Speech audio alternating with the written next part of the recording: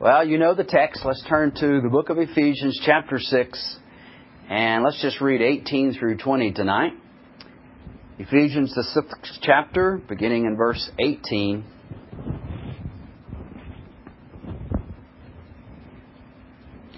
Praying always with all prayer and supplication in the Spirit, and watching thereunto with all perseverance and supplication for all saints, and for me, that utterance may be given unto me, that I may open my mouth boldly to make known the mystery of the gospel, for which I am an ambassador in bonds, that therein I may speak boldly as I ought to speak. Well, we began really this particular sermon last week dealing with the idea of prayer there in verse 18. And what Paul says there in verse 18, of course, does go towards all the saints. That is, there's to be this constant diligent praying one for another, that we're to persevere. Notice that in verse 18, and with supplication for all saints. That is, it's not just a one-time affair. I've done my duty and now let me press on to something else. But this is something that is to be a continual reminder for us that we're to pray one for another. But the same would also be true for verses 19 and 20. That is, that we're to make all prayer, praying always with all prayer and supplication in the Spirit. We're to be watchful about that. We're to do so in perseverance, not only for all saints, but as Paul here in verse 19 and 20 reminds us, but for him as well. And so whatever applies to verse 18 would also then, by necessity, apply to verse 19 and 20. And so we saw this morning then the duty of saints to pray for their ministers. And so we looked at the fact that ministers certainly do need the prayers of God's people. And so the command there is given, and we gave some of the reasons as to why. And the main reason is not just because it said so here in the text, but we need to realize that pastors are made of the same stuff that you're made of. And so if you need prayer, then certainly the pastors who oversee the flocks definitely need prayer as well. If they have the same kind of hearts that you do, and they do, then obviously then you need to pray for them. Pray for them because of their infirmities. Pray because we're dealing with spiritual truths and spiritual realities from God's Word.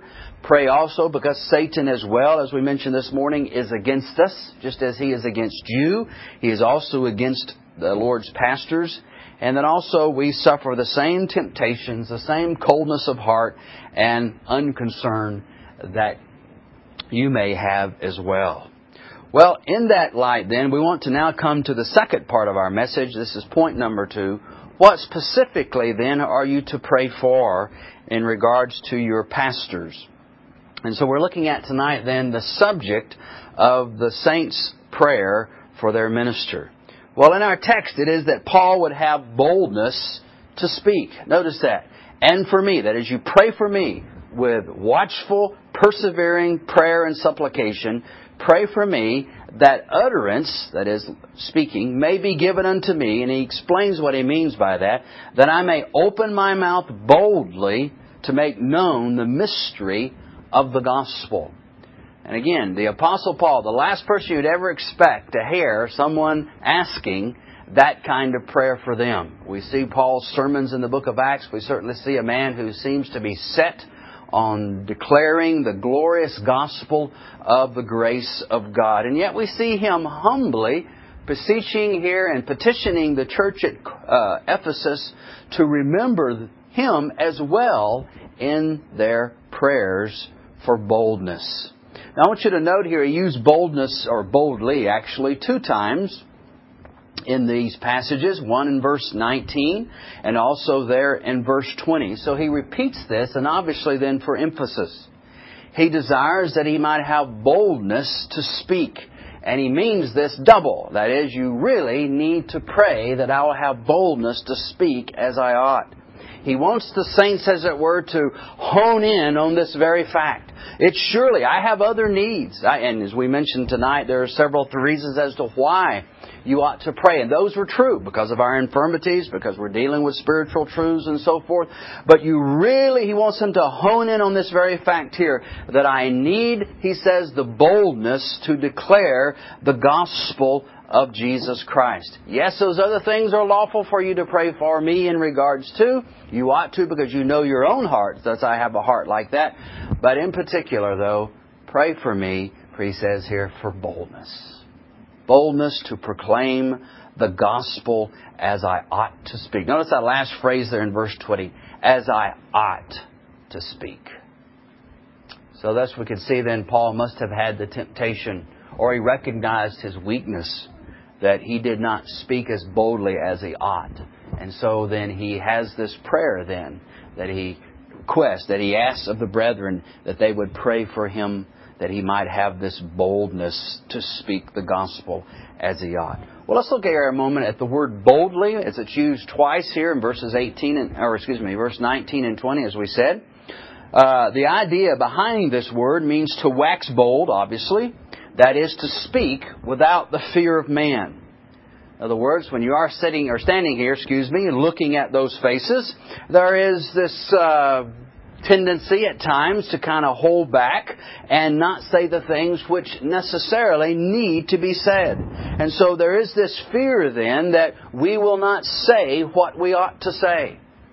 And that's a very dangerous place to be. Now, I don't mean a fear that we would say something stupid and offensive that doesn't need to be said, but say the right things at the right time to the right folks. You know, there is a season for everything. And Paul here is asking that he would have that kind of boldness. He desired not to be under the bondage of man and the fear of men. Notice what he says back in Galatians 1. And here again, this is a book that's dealing with those who have departed from the gospel. He's trying to win them back, and he gives this very severe warning about those who would come and who would preach another gospel to them. And he makes no bones about it. Again, we won't take the time, but you can start in verse 7 and read through verse 9, that he puts out this curse upon anyone who would declare any other thing than that which he has declared unto them. If they don't come preaching the gospel that I preached, he says, let them be accursed. That's pretty bold. But notice why he says it. For do I now persuade men, in verse 10 he says, or God? Or do I seek to please men? For if I yet pleased men, I should not be the servant of Christ. So there is this fear, brethren, that we have by nature, or some of us do by nature, this tendency to fear God, fear man rather than God. In fact, I would say that's all of us. Not just pastors, but all of us. That's why we see the warnings that throughout all Scripture, fear the Lord, for the that's the beginning of wisdom and so forth. But here Paul is dealing with a very important matter of the continuance of the gospel of the grace of God. And he says, I'm not here. When it comes to this matter, I'm not here to please you. I'm not here to please man. I am here to preach the gospel boldly to you. And if I don't do that, then I am not really the servant of Christ. And that's even in the face of the Apostle Peter. Because you remember, in just a couple of chapters over, he's going to stand before Peter and warn him of the gospel, at least the way that he lived, was contrary to the gospel that he knew and preached himself. So the apostle then did not want that kind of tendency within him. He wanted boldness to declare the gospel, which he did. 1 Thessalonians chapter 2 and verse 4. He's showing the church here how he came in amongst them there at Thessalonica, and he gives a little bit of a historical background, which goes to show you there's more than just the qualifications found in 1 Timothy for a man to be standing in the pulpit. There are some of these little things like this we need to pull and draw out. Same way with the deacons. They're just not just those passages in 1 Timothy that would restrict a man in the office. There are other things in the Word of God that would hint to being qualified for these things. Well, here for the minister, notice how Paul says, he says in verse 4, but as we were allowed of God to be put in trust with the gospel, even so we speak, notice, not as pleasing men, but God. And here, which trieth our hearts. For neither at any time used we flattering words, as ye know, nor a cloak of covetousness. I didn't say it right. God is witness. Nor of men sought we glory, neither of you nor yet of others, when we might have been burdensome as the apostles of Christ. Now this is a very important matter in the place of the minister. To fear man then will put the temptation really to water down the message of God, to take its blunt or the edge off of the sword, so to speak, and not make it as sharp as wet. Again, I'm not speaking about being mean in the pulpit or saying things to get people riled up just to get them riled up, that sort of thing. But we're talking about biblical preaching where the truths need to be delineated to such that it speaks to the conscience and minds of the brethren as well as sinners. And there is this tendency, brethren, in the ministers of Christ not to speak as bold. You see, we like to be liked too, just as you do. We don't want you going home mad at me. I don't want to lay abed at night thinking, oh, now what have I done? What have I said to offend this person or that person? And got to make this right, got to make that right. Now, again, we're not talking about being sloppy and sinful in our presentation of the gospel. But when we need to be blunt, brethren, and speak the truths to God, or of God to men, whether in the pulpit or in their home, the case is the same. We need that boldness. And whether the need be of salvation of sinners or the saints who need rebuking and correction, we need that boldness. Remember, Paul here is in bonds, he'll tell us. And there were sinners and saints that he had to deal with on a day-to-day basis. And brethren, he needed encouragement. And he needed the power from God to speak the Word of God boldly as he ought to have spoken. So that's why he says pray for him, that he have that kind of boldness. And then there's also another meaning behind the word would also fit this context, and it means a confidence. Someone who's bold is also someone who's confident. Now, I don't think he means here, or this would have anything to do with what we would call self-confidence. Look over in 2 Corinthians, and we see Paul certainly wasn't after that. 2 Corinthians chapter 3 and verse 4.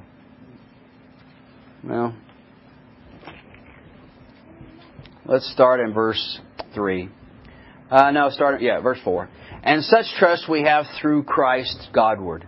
Not that we are sufficient of ourselves to think anything of ourselves, but he goes on to say, but our sufficiency is of God, who also hath made us able ministers of the New Testament. Not of the letter, but of the Spirit. For the letter killeth, but the Spirit giveth life. Paul here is not speaking of that kind of boldness where, well, I'm so cocksured of my abilities. I mean, I've been to seminary. I have all the degrees behind my name. I'm such a wonderful speaker. I've got great eloquence. I can write books on it, as a matter of fact. So that's not the kind of boldness that Paul is speaking of here at all. He's not speaking of self-confidence, but confidence in God. What is needed in the pulpit is not self-glorification and self-pride and all that baloney that's out there today. What we need is confidence in God and confidence in the means of what God has installed for us to use to encourage His people and to save sinners is adequate. I think we were talking about that afterwards this morning after services, that people just don't believe that preaching is going to work. And so they'll use everything and anything but preaching to gather the people of God in. Well, I have confidence that it's going to work. And it will draw just whom God will desire it to draw. And the rest we don't want, do we? We don't want folks who are going to not be what God would have us to be, or them to be.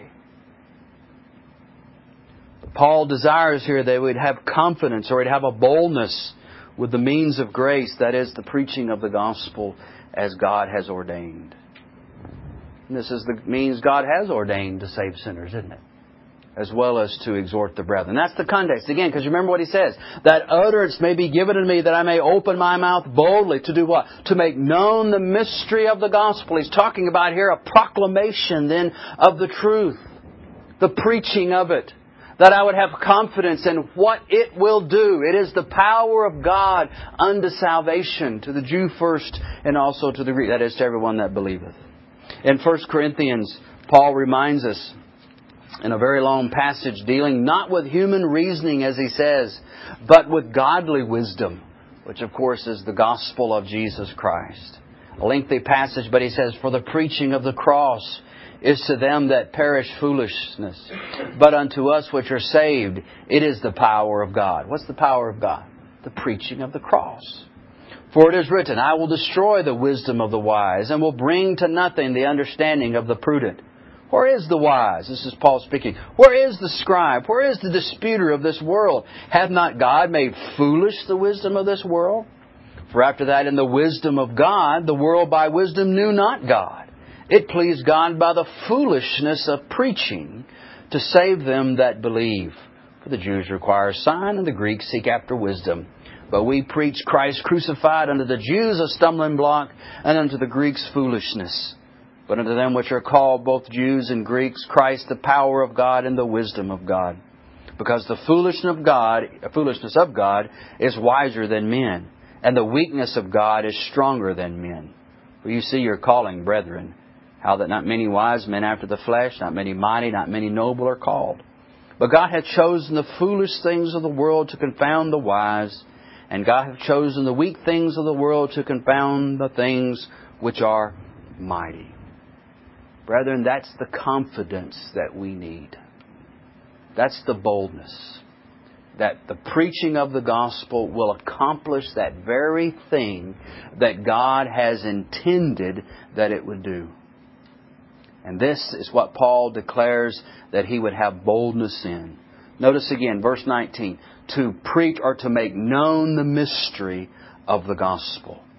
For in that gospel, then, is the power of salvation to everyone that believeth. And notice here, it's the mystery of Jesus Christ, set forth in the preaching of that gospel. And though it's a mystery only made known, of course, by the revelation of God in the heart, yet Paul was pressed to preach it so that men may hear. Brethren, that's what we need. That's what I need. So pray for me that I would have confidence in this means of grace, that the preaching of the gospel is sufficient, and that we won't give way as pastors to the new fads that are coming down the pike. Let's stick to the old paths. Let's stick to the landmarks of Scripture. Let's be assured, let us be bold in the gospel of Christ, that it will do what it's set forth to do. I know that our preaching isn't going to save all. Brethren, it was never intended to do so. It is still a stumbling block to the self-righteous Jew, and it is still foolishness to the wise. So I don't expect anything different. The Bible is still true, and the truth of it, as we see it, is true. Thirdly, boldly also has the connotation of meaning plainly. Plainly. Paul here is praying that he would speak bold in such a way that he would be plainly understood. One of the things that was so notable about the Puritans of the days gone by was they were not into the highfalutin preaching of the Anglican Church, where the sermons were splattered with Greek and Latin and all sorts of things like that, in order to catch the ear of the qualified man out there in the pew who would understand it, while the rest of the sheep, the poor of the flock, wouldn't have a clue what he was talking about. And one of the things that made the preachers of the Puritan age so popular was that they were preaching so that men and women of everyday class could understand. You read the preaching of Paul, there is no mistake about it. Jesus is the Christ. That's plain, isn't it? I'm come here to preach Jesus Christ and Him crucified. He reasoned out of the Scriptures. You remember as he comes to the synagogues and reasons with them out of the Scriptures that Jesus is the Christ. So there is this plainness that he had. So there needs to be this boldness in the sense that the gospel is sent forth in a way that men in the pew, even young people in the pew can understand. Paul told Timothy, "And that from a child thou hast known the Holy Scriptures, which are able to make thee wise unto salvation through faith which is in Christ Jesus." We don't need preaching that muddies it up so much that even adults can't even figure out the way to heaven, much less children. So we need that kind of plainness or boldness from the pulpit. We need to speak to men in such a way that they know that they are given the truth, whether they'll receive it or not. That's not the point. Again, we know by the Word of God that there are going to be those who are going to reject it. There will be those who hear the gospel who will be hardened by that very gospel that saves others. That's God's work. That's not ours. But we want to make it so that it's plainly understood. We see the Apostle Paul, even in some of his personal accounts. He was a very intelligent fellow. He sat at the feet of Gamaliel, which was a very high-class teacher there in Jerusalem. And he admits that he sat under his feet. So Paul could razzle and dazzle the best of them. But he didn't do that. Again, when he came to Corinth, and there was a city who was trying to mimic Athens, who wanted to have all of the rhetorical and eloquence that was down there in Athens. And so that's all they would talk about, is how to speak well and speak lofty themes. Paul wanted none of that. He didn't want the wisdom of the world, nor even in the presenting of the truth, for that matter, in the wisdom of the world. That's chapter 1 and chapter 2 in a nutshell of 1 Corinthians. He didn't want the world's methods even to get the truth out. How we need to be careful with that, brethren, and examine everything that we pick up as new when it comes to declaring the gospel in an age so that they can understand it.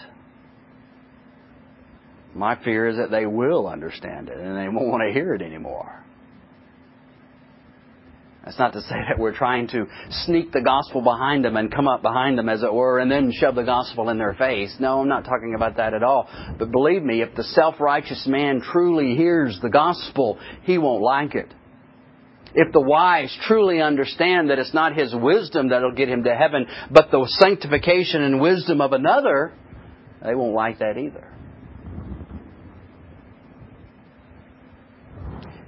They said of Paul that to look upon him, he was weak, and his speech was contemptible. Notice in 2 Corinthians, I think they mean there that he wasn't some blubbering idiot when he got up and spoke, but in the standard of the day, like the Athenians or the Corinthians, he was contemptible. Chapter 10 and verse 10.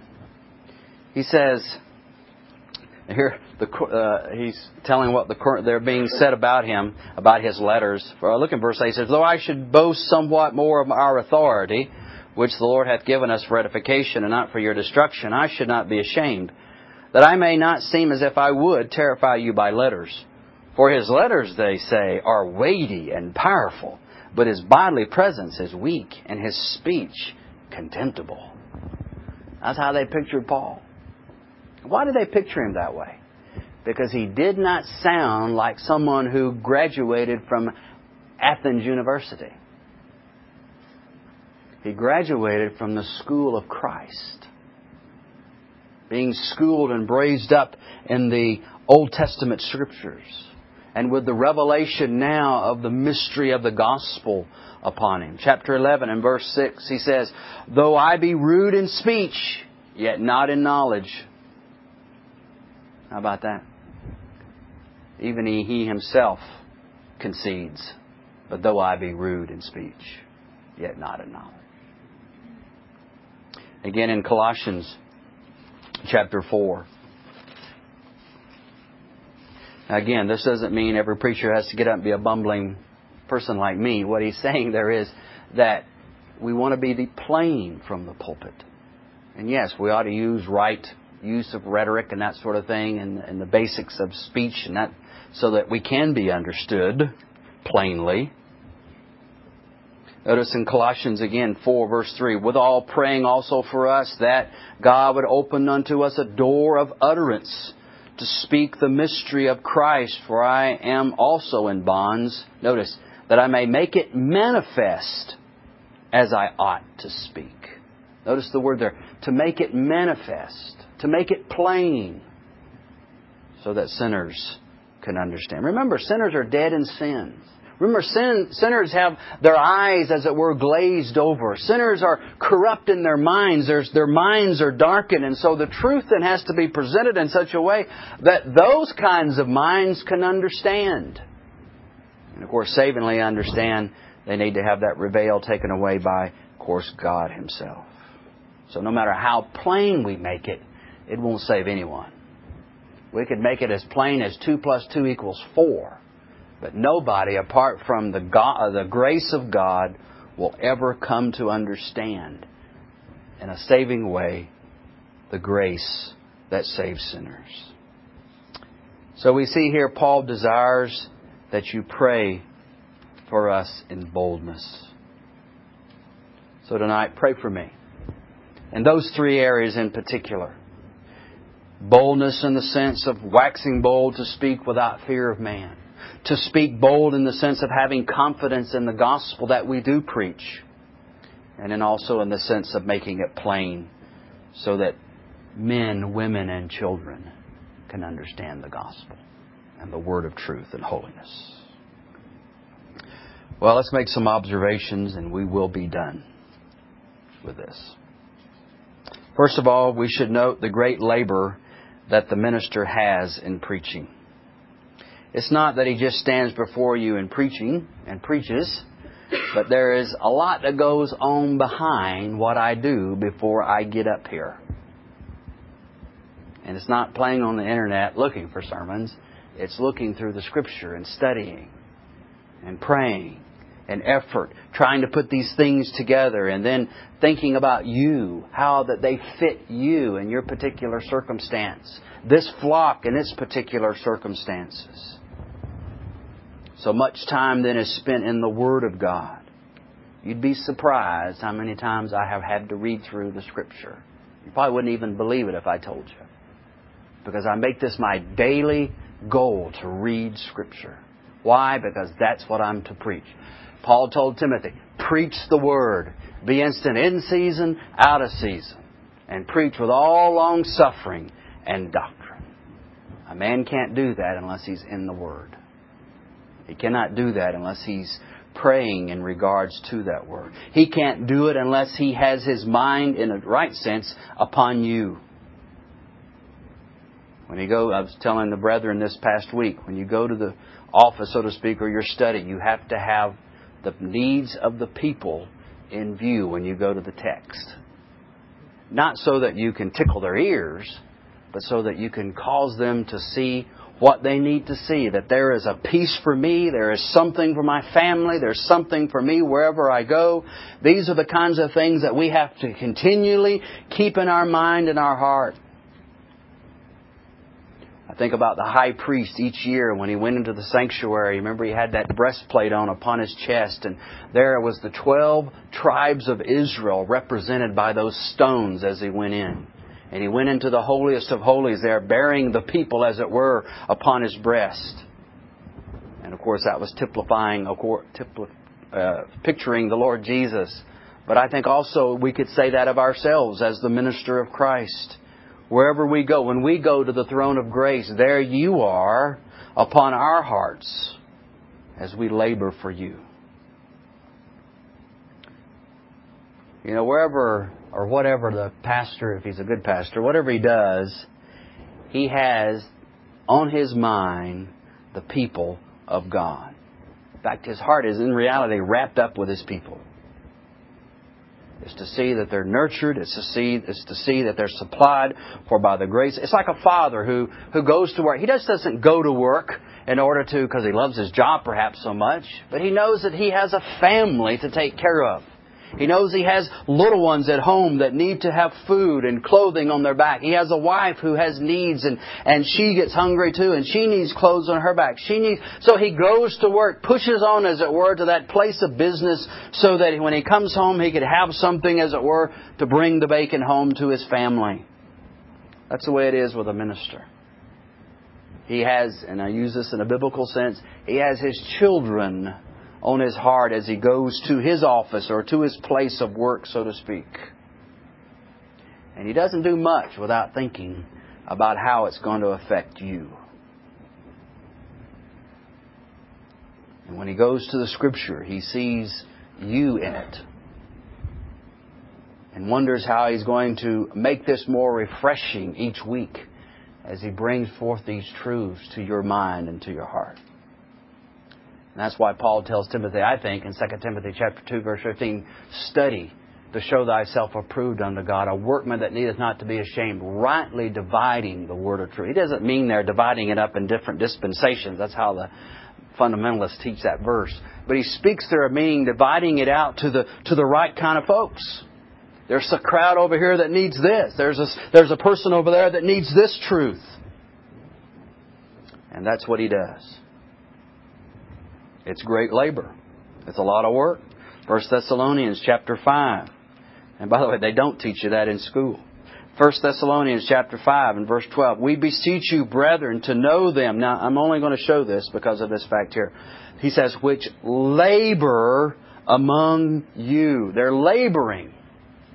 They're the worker, common worker who goes out and works, labors. So there's work involved in all of this.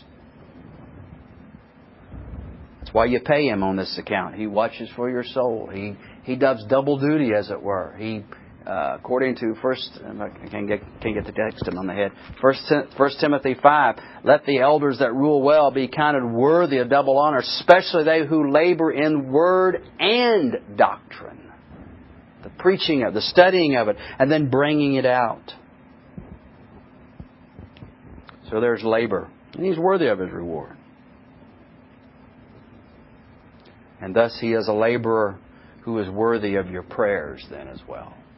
Not just your financial maintenance, but also your spiritual exercises in your prayer closet for those who labor over you. And not just here. If you go somewhere else and you're trying to be faithful in that ministry, that would be my counsel would be the same. You labor hard in your prayer closet for the man or the men who are over you there in that place. Now, I'm not saying anybody leave. I'm happy you're here. But I'm just telling you, I would say that across the board wherever we're at. Or if I was sitting under someone, I too, when there will be hopefully a day of that. We put 2 men under the yoke of the eldership here. I too will be under them. Now, I know there'll be some working out of all of that, and my thinking and your thinking as well, because that's never happened, but there is to be a plurality of elders. They will be my elder, and I should labor for them in the prayer closet, just as I expect them to be laboring for me in the prayer closet. So, pray. Just as he's worthy of double honor, he's worthy of double honor in your prayers. So think of it that way. So pray for him. Secondly, see that the preaching is a necessary thing. So much so that it's your duty to pray concerning it. Notice again, all of this revolves around that he would make plain, that he would have the utterance to open his mouth boldly. To do what? To speak or to preach, as he would in the context, the gospel. If all of that is worthy to be prayed over, and that Paul says it here and he says it in other places, then, brethren, there ought to be a clue there that preaching must be pretty important. That this is the main thing that he speaks about here in this passage. Again, as the crowning efforts upon the idea of the whole armor of God. That God, as it were, would put His stamp of approval upon the preaching of the gospel, the preaching of the Word. So pray then. Thirdly, pray for him for the general hardness of the hearts of the hearers. That takes place, doesn't it? I told you this morning that I come to church sometimes cold and that sort of thing. Also to others. So pray. Pray that God will break the hearts of those who hear the gospel and hear the Word of God. Pray that the Word of God, fourthly, will have free course. Not just praying for the pastor, but pray for the Word of God itself. 2 Thessalonians 3. And, I'm in Timothy. That's why that looks so funny. 2 Thessalonians chapter 3 and verse 1. Paul says, finally, brethren, pray for us. Here's why. That the word of the Lord may have free course and be glorified, even as it is with you. That we may be delivered from unreasonable and wicked men. For all men have not faith. So pray that the Word of God would have free course. Pray for it here. Pray for it when I have to counsel others. Pray for it when we're at the rescue mission. Pray for it whenever the Word of God goes forth. In the tapes, any of those kind of things that are where the preaching of the God's Word in some form is going forth, we need to be in prayer regarding it. Number 5, and I said this one this morning, so I'll just mention the head of it. Prayer for me is in reality prayer for you. And then the last one, or number 6, there's a lot more. Just as it is my duty to ask for prayer, it's your duty also to know my circumstances. Be concerned for my welfare. Again, and we beseech you, brethren, to know them which labor among you and are over you in the Lord and admonish you. Even though they have to admonish you, you're still commanded to know them. And the word there, that doesn't mean, you know his name. That's his name. No, it means you have this intimate relationship. And we've talked about this Saturday as well. Why? Because that will be how I get to know you as well, so that I can preach better unto you. And again, I am thankful that there is a lot of that going on here. That you do labor to know me. Know my family, my needs, and my necessities. And something happens to me. And to esteem, he says, that's the next part of that verse, and to esteem them very highly in love for, again, that word, their work's sake. It's a lot of work being a pastor. Let me ask you, in that passage I just read there, how does your attitude line up against it? If you were to take that verse, 1 Thessalonians 5:12 and 13, and you apply it to your life, how would you come up? I don't want to know, don't want to see hands, just asking that for conscience sake. So you may say, well, I just pray for you in a general way. Well, in Paul's request here for prayer, was it in general or was it specific? It wasn't general, was it? Pray for me in this light, that I speak bold. That was a specific, narrowed in, honed in prayer request, wasn't it? That he had to tell him. So do it like that. Seventhly, for those who do these things, let me express my thanksgiving to the Lord for you and to you. I even had this morning someone say, yes, they pray for me. I appreciate that. I really honestly do, and I thank God for y'all. I told you, as I mentioned, I have you in the back of my Bible where I pray for you. I was sitting up here doing that very thing this evening while everyone was getting seated. So this is, it goes both ways. I appreciate your prayers for me, and even in these things that we've looked at tonight and this morning.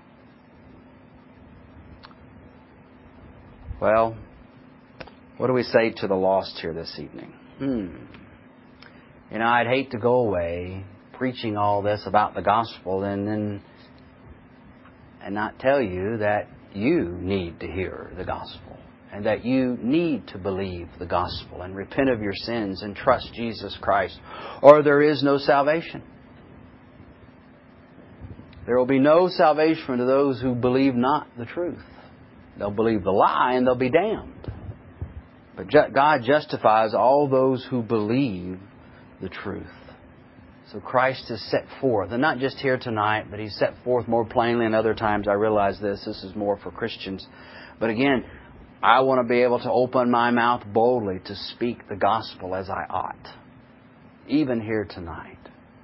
If you're lost and still in sins and you know it, my friend, repent and believe that gospel that saves sinners. Why go on? Why harden your heart against this truth when I'm preaching that it is a stumbling block to the Jew and it is foolishness to the wise and to the wisdom of this world? What do you think? What are you thinking? How can you go on believing the mess you believe or disbelieving the glorious truth of the gospel? Of course, I understand on this side of salvation, it all seemed easy. But it is a work of grace. God must work. And there we shall leave it.